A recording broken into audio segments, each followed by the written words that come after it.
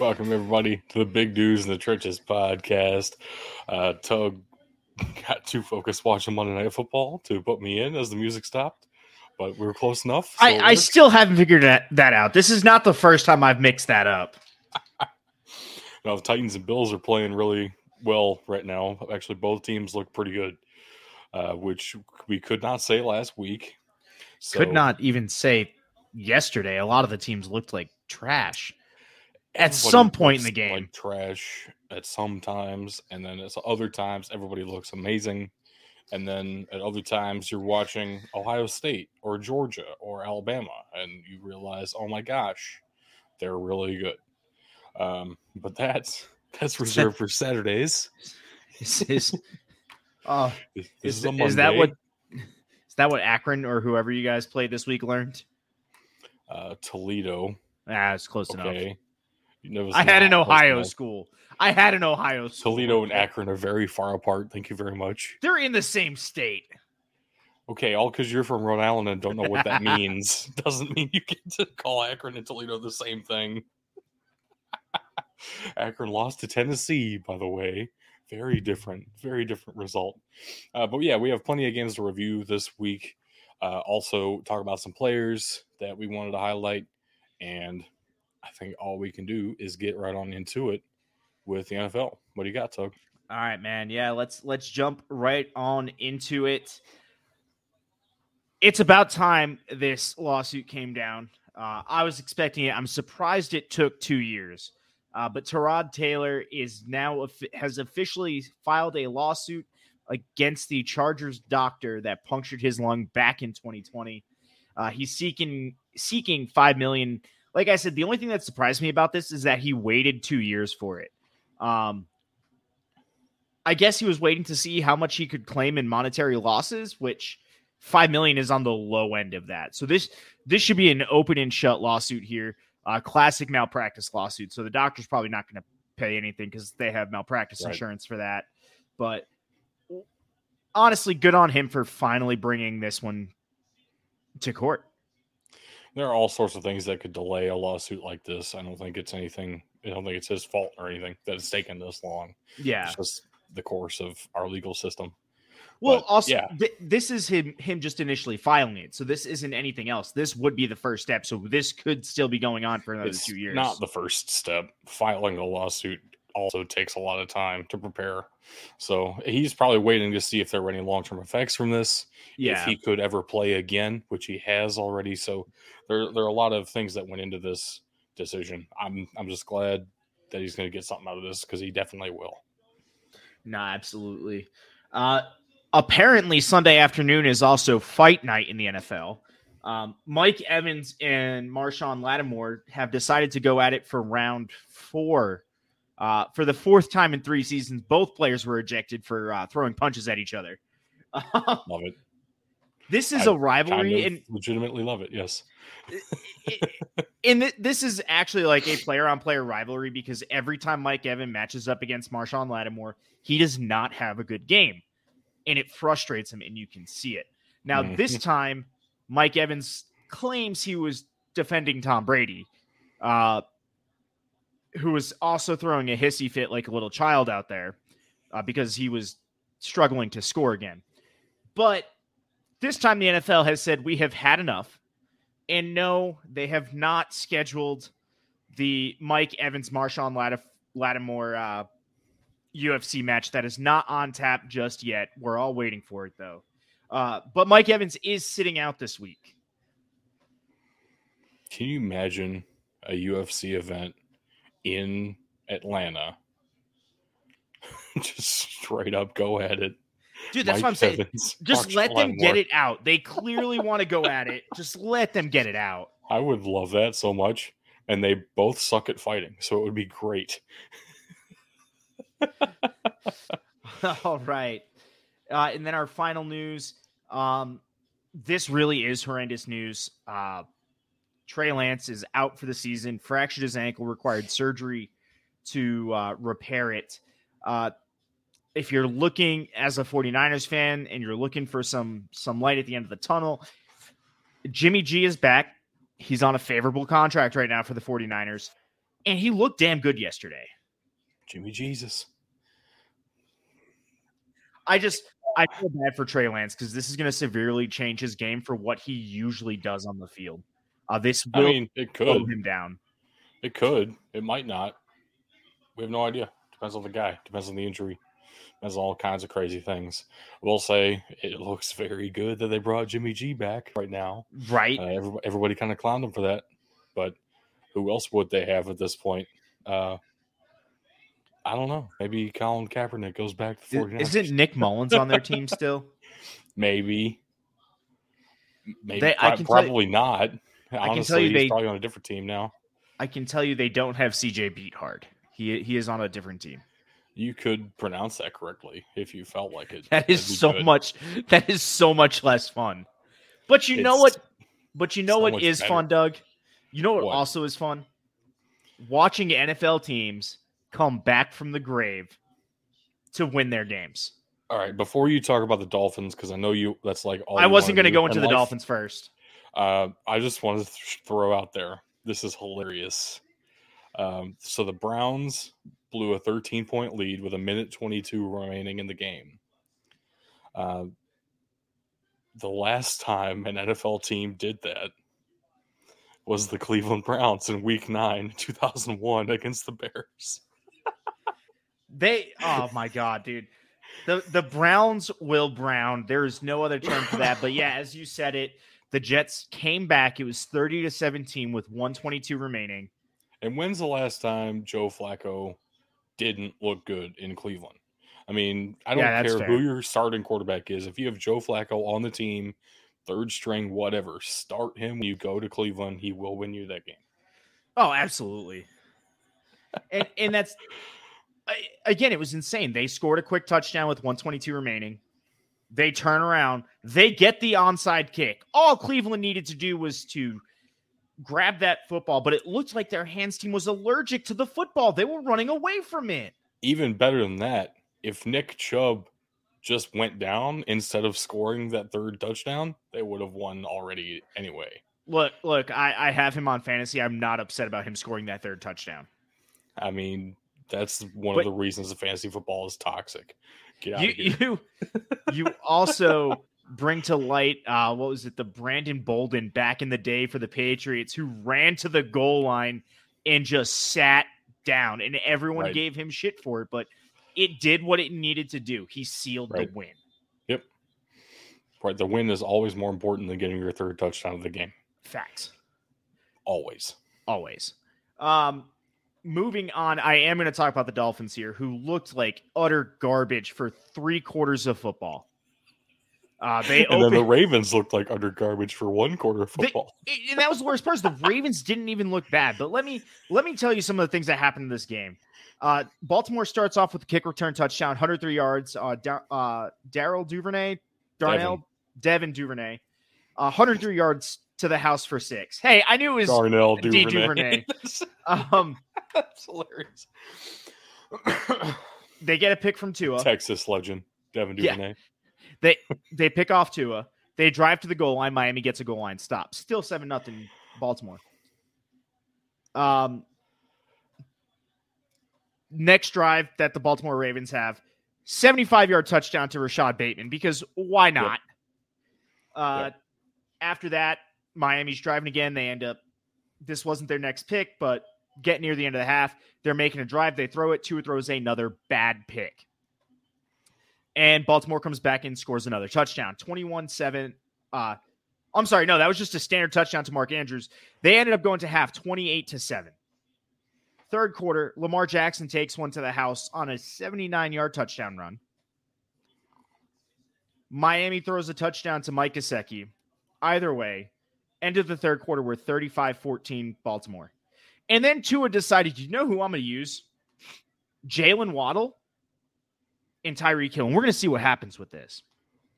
Sure enough, 2 deep bombs to Tyreek Hill later. A strike to River Craycraft. Tie game, 35-35. Baltimore turns around, gets a field goal, and then Miami drives down the field one more time with 2:18 remaining, scores with 14 seconds left on a touchdown to Jalen Waddle. That's 28 points in the fourth quarter. that was such a thorough description of the game that we might need written consent from the NFL. I'm sorry. The scoring drives, this sticks out to me because this is one that honestly is for the history books. And the only reason I say this is since 2011 until yesterday, teams were 0-711 in games starting the fourth quarter down by 21. Tua ends up ending the game with 469 and 6 scores. Nice. Jalen Waddle and Tyreek Hill set a record for being the first two receivers on a single team with over 150 yards receiving and 2 touchdowns apiece. Absolute show by Miami in that fourth quarter. Yep. And then finally, the Cardinals also came back. They were down 20 in the fourth quarter. They tie the game up 23-23. Last second 2-point conversion by Kyler Murray. Not only that, it was 20-0 at half. Yeah. Cardinals come back, tie the game up, and they win on a forced fumble recovery. Hunter Renfrow dropped the ball. Byron Murphy picked it up, took it to 6, ends the game 29-23 Cardinals. A wild game. Oh, yeah. I mean, right.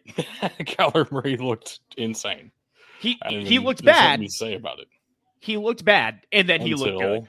Until the Call of Duty double XP weekend was over. And then he started playing football. I love it.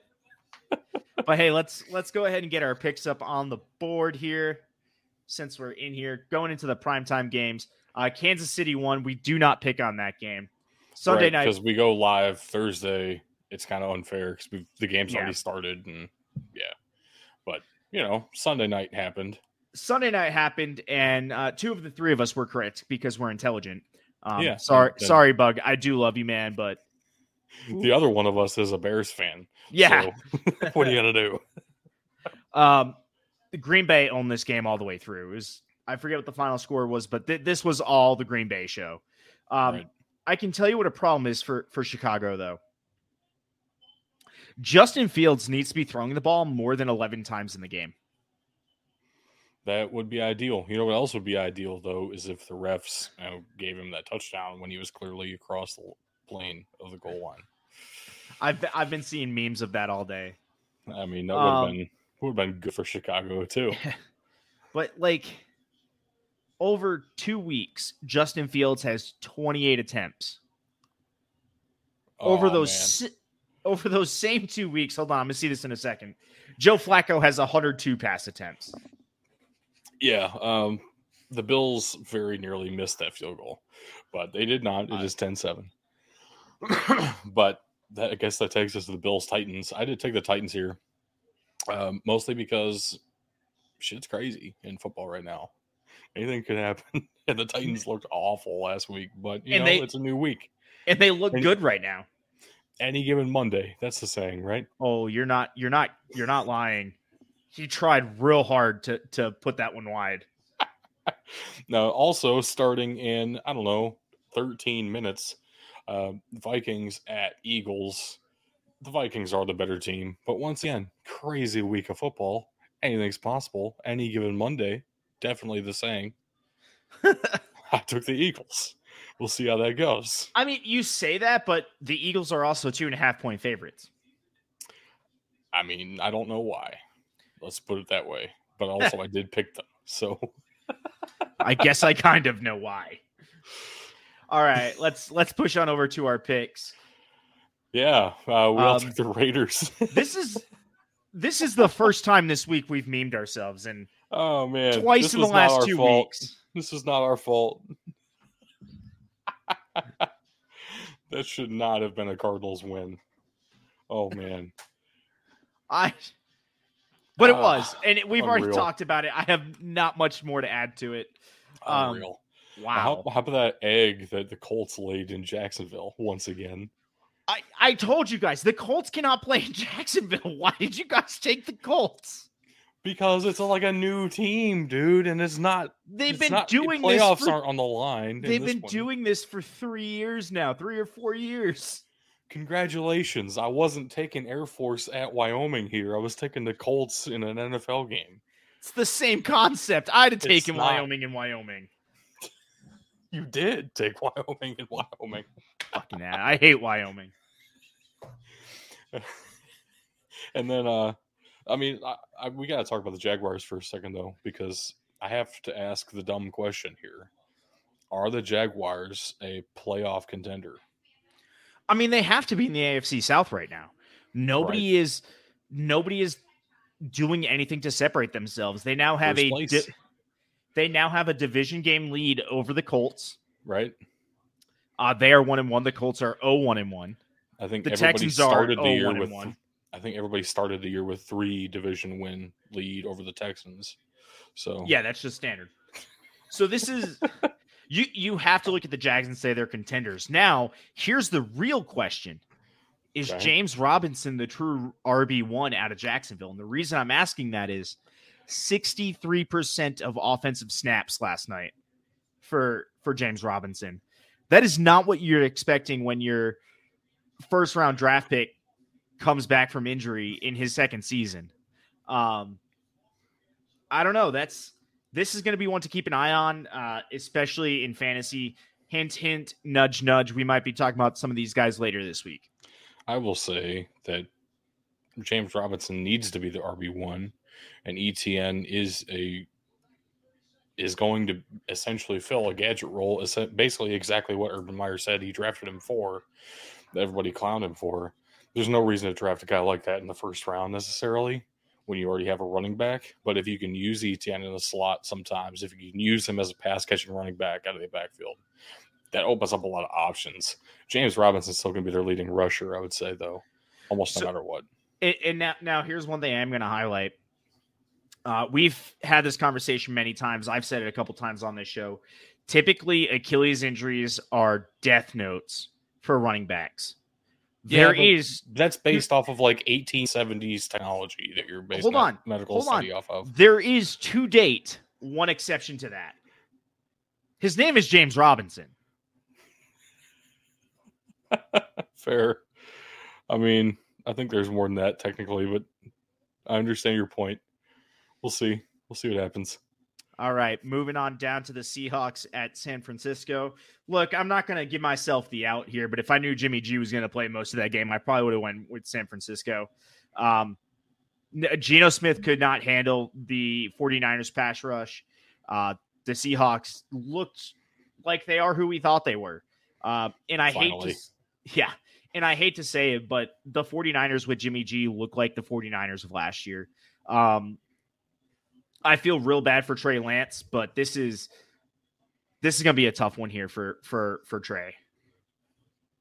Yeah, and I took the 49ers without knowing that Jimmy G was going to play. As soon as Trey Lance went down, though, I sent to our group chat, the 49ers are going to win this game for sure. And it's true. Well, I don't know. Yeah. That's just how it goes sometimes. But those are the games that we had highlighted to watch this week. Of course, we also had some fantasy guys to watch out for. What am I, 2-3 right now on the week? No, I'm 2. I don't know. I'm 2-2 on the week. Probably 2-2. We'll start with wide receivers though, where you definitely can L tonight. Not your fault though. Gabe Davis had a non-contact injury on Saturday that is holding him out of this game today. You couldn't have known that when we recorded the episode, and it made sense at the time. So there is one thing I'm going to highlight, and it's kind of a back pat to me, and I'm going to give you a high five for this too, Doug. Elijah Moore would have been a fantastic sit this week. Yes, 6.5 PPR points, 5 PPR or 5 half PPR. And 3.5 standard. Not good. But you know who did look good on the Jets? And this was my concern for Elijah Moore is Garrett Wilson, who's looking at a 32% target per route run. So that means about every 3 routes he's running, he's getting a target. I love that. And he went off yesterday. So this isn't any fault of Elijah Moore. It's just Garrett Wilson's better. Yeah, it's just Garrett Wilson's looking like he's trying to take that number one position real quick. Yeah, which if you had listened to the BDT draft coverage, you would know that's what we all expected on this show. I will say, I have now promoted Garrett Wilson to my active roster in my Dynasty League. About freaking time. He's probably going to start next week. But for running backs, you made 2 other picks here. I could say there. I made 2 other picks, and I did okay with them. These aren't great. Najee had a solid game. Granted, the 5 catches definitely help, especially in your PPR and half PPR format. Did he not run the ball? Sorry, I'm looking at these stats. Okay. He did. It was like 5 catches for 40 yards. Okay. And added 40 on the rushes for 40 yards. I mean, the other one I had highlighted is Antonio Gibson. When you're starting Antonio Gibson, you're hoping for a touchdown. He got that. Solid call. Again, not stellar performance like I would argue he had last week, but these would have been solid options depending on your roster makeup. You probably should have started Najee. Yeah. At the same time, Najee Harris, if you actually watch this game, looks like a terrible running back right now. He doesn't know how to read the hole. So that's a thing. Is there a hole? There were a couple of times there was definitely a hole, and he just cut it outside anyway. Good. That was definitely the wrong decision. Okay, so when a running back starts doing that, you know what that raises for me? A major concern that raises for me? Trent Richardson. That's what that raises. No, I was going to say a massive lack of trust in your offensive line. I mean, I don't know if that's necessarily true. I think it's a lack of smarts and a lack of football IQ. Well, so when I say that, understand an overabundance of dumbassery. When I say it that way, it only indicates it. And the reason I say that is you're going to think this guy is looking for the primary hole. And his gut reaction right now is to bounce it out rather than look for where the hole might be if it's not in that initial location. I get what you're saying. I don't want to blame the offensive line last year for Najee sucking this year, though. I'm not blaming the offensive line at all. This is still an issue with him. Running backs need to trust their big boys. Their big boys will take them to the promised land. It is never the big boys. Well, it is mostly never the big boys' fault. Sometimes it is. State. Yeah. Big boys help a lot. Nothing would make me smile more. And I know at some point running back is going to have to break away from it. But nothing makes me smile more than when a running back is standing behind one of his big brothers, hand on his back, holding his jersey, just following him through anywhere he goes. Like that is one of the greatest images I could ever see.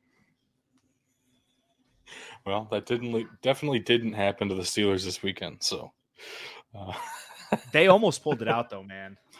But 2-2, not bad for your fantasy forecast. Last week was 4-0, but that's okay. So we're 6-2 on the year. That's winning. We will try again later in the week. Hopefully, be a little bit more accurate this week than this past weekend. But it's how it goes sometimes. But that's all we got for the NFL, unless you had something to throw on the end here. Now let's jump on over to college. Okay, so I guess we've started each week with the AP poll, how that's changed. There were no changes to the top 7. So it's still Georgia, Alabama, Ohio State, team up north, Clemson, Oklahoma, USC. A lot of things changed after that, though, including Kentucky all the way up to number 8, which is wild. But also, they beat Florida, and that inherently makes them good because they beat an SEC team. That's how that goes, right? Supposedly, yeah. I swear, if Miami would have beaten Texas A&M, we would be talking about a top 4 Miami team right now. Right. But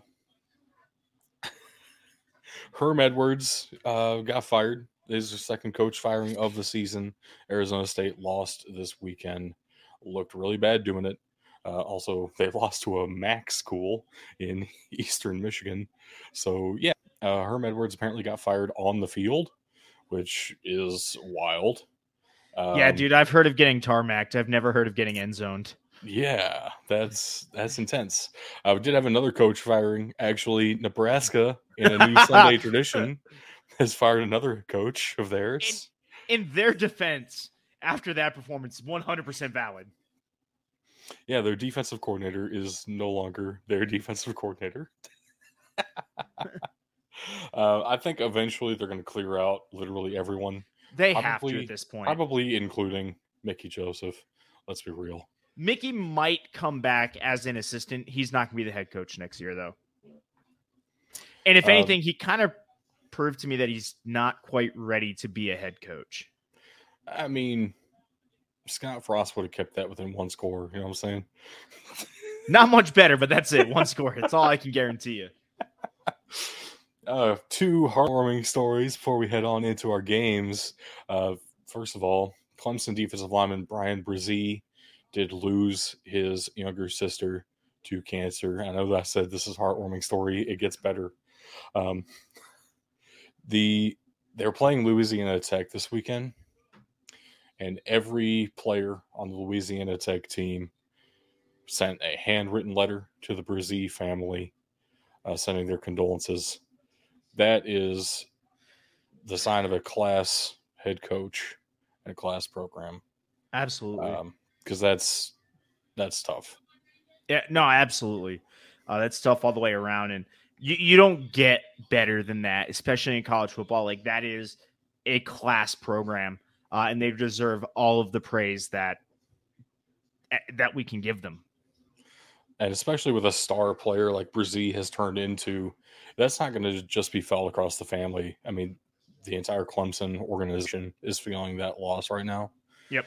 I mean, the whole family gets recruited to the school, not just this one player. So that's a rough loss. But I'm glad that Louisiana Tech handled it with class, and it makes that program look pretty good here. Not going to lie. Absolutely. The other one is a lot more fun, but also very nice. And we have a video for you.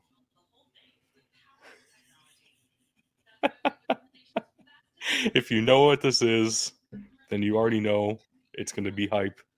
This is footage of the end of the Appalachian State Troy game. But instead of the TV announcers, this is Appalachian State's local radio hosts for the audio. And if you know how this game ended, you will know this gets very hype very quickly.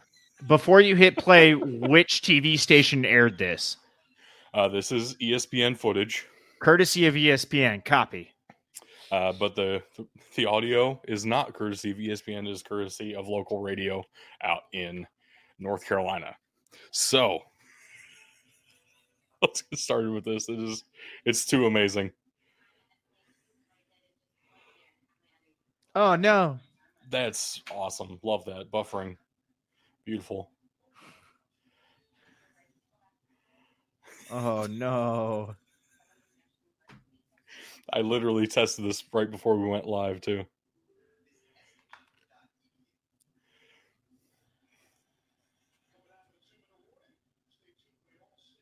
Kind of sad now. You can do it.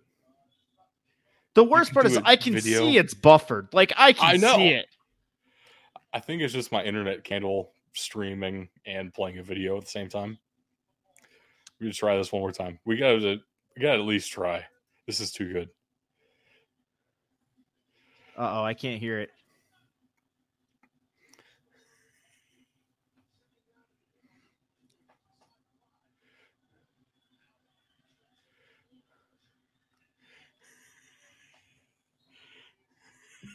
Doug, I have bad news.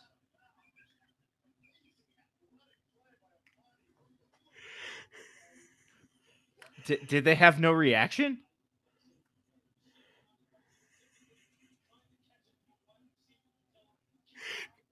Doug.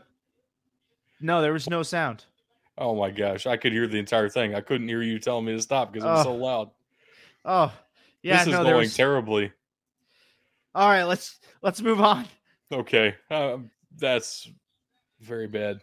We tried, everyone. We tried, guys. I'm sorry. We will post this to our Twitter to get it out there. Actually, Doug, can you get on that now? I can't get on it right this second, but we will Okay, get it out. we'll get it after the show. Oh man, that's terrible. The audio is so great. That's gonna be the second time today Doug has memed himself. Damn, you're gonna make me go there right now, aren't you? Yep. Ranked versus ranked matchups. It's okay. I memed myself with all of my picks. Yeah, that's true. You went over in ranked matchups this week, so that's good for me. Oregon came out of nowhere and looked really good now. There's one thing I have figured out this week. BYU hates us because they have now memed us 2 weeks in a row. Last week we didn't believe in them and they won. This week we did and they went, no. There's nothing else to say about that. Truly, BYU is unpredictable, and so is Oregon, I guess. Yep. At Texas A&M, we already kind of mentioned it briefly. Miami went in there and laid an egg, didn't even score a touchdown, which I didn't know Texas A&M was capable of scoring a touchdown, but I guess they are. I mean, Miami still kept it close all game. Like, that was a very good game. Yeah, kind of close, but it never really felt within reach, you know? That's fair. If that makes sense.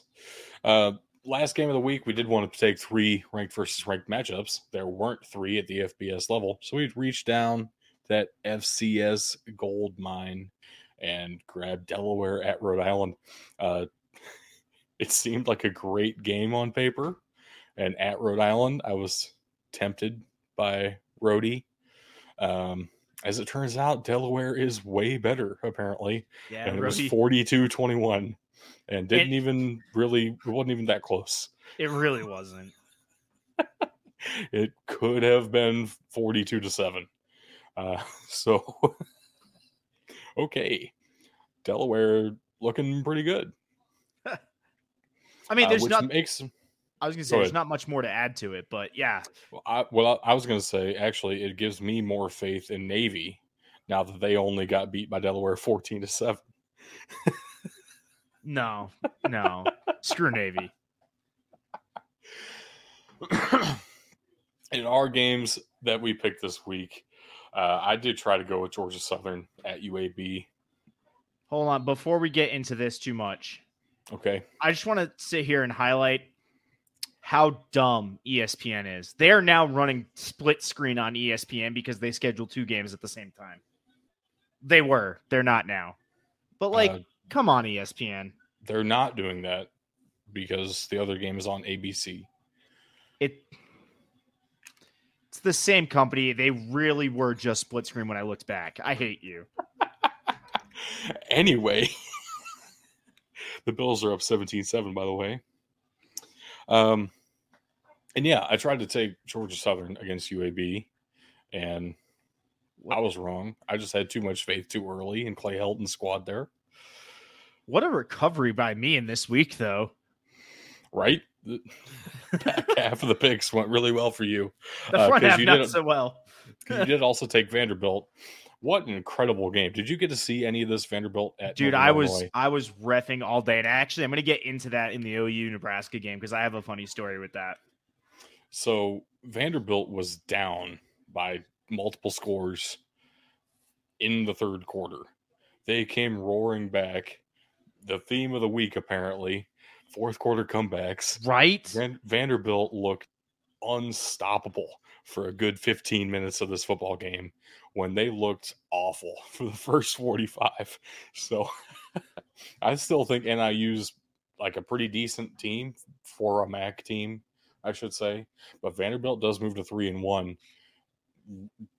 Wildly. That's a sentence I never thought I would say in my life. So I mean, Kansas is 3-0. Like, yeah. And College Game Day should have done the right thing and gone to Lawrence, Duke, Kansas, battle of undefeateds. Battle of the people what they want. Battle of newly minted football schools. And then, yeah, you did take the low hanging fruit, Oklahoma at Nebraska. Everybody was trying to watch this game for no reason. Rivalry. It was a terrible game. So my one word on this is ouch. But I'm sitting there, and like I said, I reffed 4 youth football games. And for those of you curious out there, yes, referees do bet on games still, just not the levels that they're reffing. It's okay that a youth football ref was reffing on college ball, I promise you. And he comes up after the game and he's talking to us about how he had money on the over of 63, 62 and a half, had money on the over in this game. And one of the other refs looks at us and goes, I didn't know Nebraska could score that much because we said it was a 63-point final. He goes, I didn't think Nebraska would score that much. And we looked at him and went, oh, bro, they didn't. 49-14, added together, that's 63. You got the over by a half point. Like, also, can we talk about how perfect of a line that was for 62 and a half and you hit 63? Like, that's the first line I've heard this year in all of college football that's been accurate. Well, yeah, we're not going to spread or over under. I was going to say, we're not going to talk about the spread being 11 points, but you know. Jeez. Mickey Joseph's team didn't even really come out like they were playing with emotion. They looked horrendous. And that's why they don't have a defensive coordinator. Like, it's that simple. Yep. Simple as that. Easy peasy. I don't see a great path forward for Nebraska. It's going to take a couple of years of a really strong rebuild.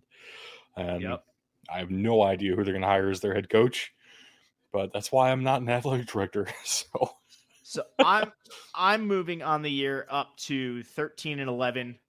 No, you're 10-8. I updated. Oh, you've already updated them. Okay. Mm-hmm. My bad. I'm still in the lead. Suck it. Not by much. 12-6 is still good for the lead. I'll take it while I can. I want to highlight that we are all over 500. Right. That is an improvement over not being over 500 like we are in the NFL. So just a couple of prospects that I wanted to talk about this week. I guess we'll start with the running back at UCLA, Zach Charbonnet. Going against a really tough South Alabama run defense. And those words don't sound like make sense together because I'm talking about a Sun Belt team.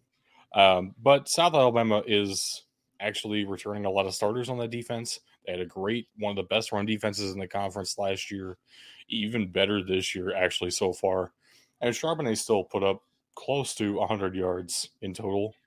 I would say this is a really good performance by him. He didn't have a touchdown. That's okay. It's not really on him.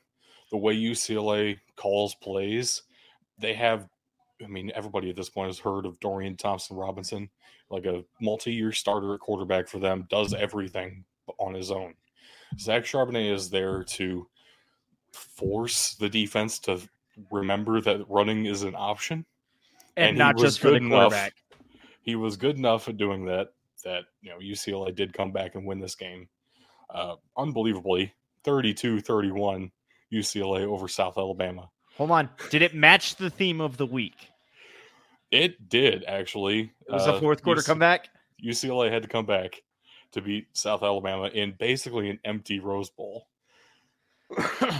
Embarrassing yet again. Yeah. But yeah, I would say Zach Charbonnet looked decent. I wouldn't draft him very high. It's not like he's a first round, second round running back here. Give me a round prediction here. Where would you be comfortable taking him after this performance and what he's done so far? I'd peg him around a 5th round pick. Okay. So fringe roster guy. Yeah. That's I like that. Fair for him. Yeah. He's better than some of the guys I've tried to peddle in the past, like Jarrett Patterson or so. Hold on, I'm going to stop us real quick and just say I just saw the ambulance roll out in Buffalo. I forget their stadium name, and I feel bad. I hope whoever it is, Orchard Park. There it is, Orchard Park. I didn't see who was down. Did you catch that, Doug? I didn't, because I'm looking at Zach Charbonnet big on my screen. Okay. Whoever it is, I hope they're okay. Definitely. Defensive prospect I was looking out for, Nehemiah Pritchett. Now, Auburn played like trash against Penn State this weekend. First time any Big Ten team in history has ever gone down and played at Jordan-Hare Stadium. And Penn State committed assault. This is violent to a degree that should be criminal. Auburn was brutalized. Brian Harrison probably wishes he were fired this weekend. Hold on. After this performance. I'm sorry. This is not the first time Penn State's committed assault and not had anything bad happen to him. So they should be in jail 2 life sentences after this one. Sorry. I know that's really bad, and I feel real bad about it, but it had to be said. I don't. Fuck Penn State. But also, Auburn's defense looked like trash, and Nehemiah Pritchett didn't help all that much. Now, I will say he wasn't targeted a ton. They did a lot of work on the ground here, but Pritchett didn't help at all on the ground. And when you're kind of probably projecting as a slot corner in the NFL, you would want to see some run support as well from time to time, at least. And just not being involved in that at all is kind of concerning. He didn't have really any stats this game, a couple of tackles, but what's that really worth as a corner? If you are getting tackles, that means you probably allowed a catch, and I don't like that either. So it wasn't a good game. Penn State scored a ton of points. Pritchett couldn't help the bleeding. Nobody else on that defense could either, but it didn't look good. His athleticism alone will probably get him drafted still. Like, he is a big corner and probably going to put up some good combine scores, but we're going to have to wait a while to give any kind of round projection on this, because this might be a game where at the end of the year we just say, throw that Penn State film in the trash. Everything else maybe is a little bit better, or at least what we're hoping. So, yeah, bad week for Nehemiah Pritchett. All right, so I do have an update on the Bills game here. Not good news. So from Tom Pelissero, the entire Bills team is on the field for Dane Jackson, whose head and neck were bent back in an awkward, violent collision with a teammate. Dane, I hope you're okay, man. We're hoping for the best for you, man. I hope you pull out of this. Friendly fire too. That's rough. Yeah. Wow. All right. I know I just severely dropped the mood before we get into announcing our Final Four or not Final Four. I do want to highlight, I'm not as good as Bug at keeping an eye on the comments, but Morgan Lee did leave us this earlier about Tom Brady. When does he not throw a hissy fit? And the answer is simple. It's when he's winning. He's not used to losing. Or when his son is kissing him on the lips. Oh, God. Why'd you have to bring that up? Or when he's kissing Robert Kraft on the lips. He loves kissing dudes on the lips. That's what I'm saying. But we did have an answer for you. Anyway, Doug, do we have anything for non-NFL pro news? I don't, and I did look once again. Everyone's kind of waiting their turn, which makes a lot of sense. No point in putting out big news during the NFL season or during the college season. All eyes are on the NFL. And yeah, we'll see these guys in the spring. Nothing yet. But in the meantime, we are very close to deciding the best stadium in all of the Power Five. And we've already narrowed it down to the Final Four, or for copyright reasons, the not Final Four. We need your votes on Twitter for this one in a big way, because your determination here, whichever stadium you vote for, will be crowned the winner of this bracket. We will then pick between the other three for second, third, and fourth place. But the Twitter vote here is going to decide first place. So we really need you guys to show up big here. This is going to be down to USC, Alabama, Mississippi State, Ohio State. This is the Coliseum. This is Bryant-Denny Stadium. This is Ohio Stadium. And in a shocker, made it all the way to the Final Four. The home of the cowbell, Davis Wade. Just that cowbell will apparently carry you places. All four of these are just pillars of college football. Now, I do mean that of Davis Wade as well. It really was an upset that brought him here. But, man, what stadiums these are. How would... I don't know how we're going to decide. I'm glad I don't have to decide number one. As a college football fan, I can tell you being on the field at any one of these places would just be overwhelming. Good luck. Good luck making a pick here. Oh, dude, this is going to be tough. I need all of them. I need the Bulldog fans, the Trojan fans, the football Trojan fans, the Tide fans, and the Buckeye fans to all come out big in this. I want to see this light up on our Twitter. So we're not going to give too many arguments in here. Don't want to sway the Twitter vote ourselves because we'll certainly have our own debates in the next episode. But like Tug said, we really need your votes. That is going live literally right now on Twitter. Like I just hit tweet on the poll as we are live. So go vote on that poll. You find it on our Twitter, twitter.com/BDT football.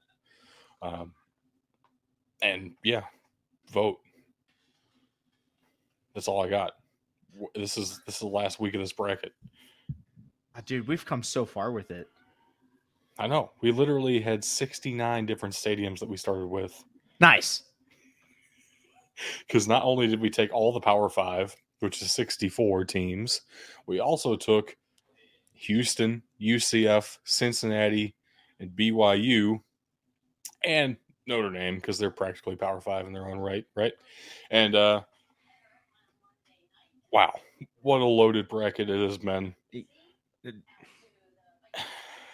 Unbelievable upsets, multiple places. I mean, I can't believe Georgia got knocked out in the first round. I can't believe the Big House got knocked out in the second round. I can't believe I voted against the Rose Bowl. Right? Man, there's been a lot of ups and downs in this bracket.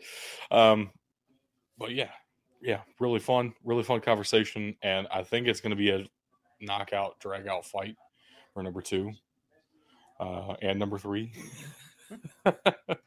Because, yeah, I mean, I don't know who's going to win this poll on Twitter. I think that's going to tell us a lot. So, I mean, I have my internal top 2.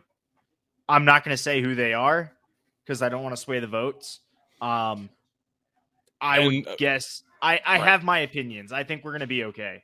I personally have a 1, 2, 3, and 4. Before we start, before we start giving away secrets here, let's take it on out, man. What do you? Any last minute comments you have? Most of my comments are going to be next week because I already can't wait for next week's college football action. I do want to check out something real quick. So Ohio State opens up their Big Ten play, don't they? Yes, they do. Home against Wisconsin. Ohio State playing at home is going to be kind of a theme. They play at home 8 times this year, which I know you hate. I mean, I do, but it works out for them. And it worked out because they're not going to go travel to Arkansas State. They're not going to go travel to Toledo. Like, I get it. So the only one that would have made sense is traveling to Notre Dame, obviously. But that's a home and home series, and this was the first one of that home and home series, happened to be at the Shoe. So just the way the schedule worked out, next year will be like 6-6 probably. I was going to say, and it just worked out in such a way that they're playing the 5 home games this year.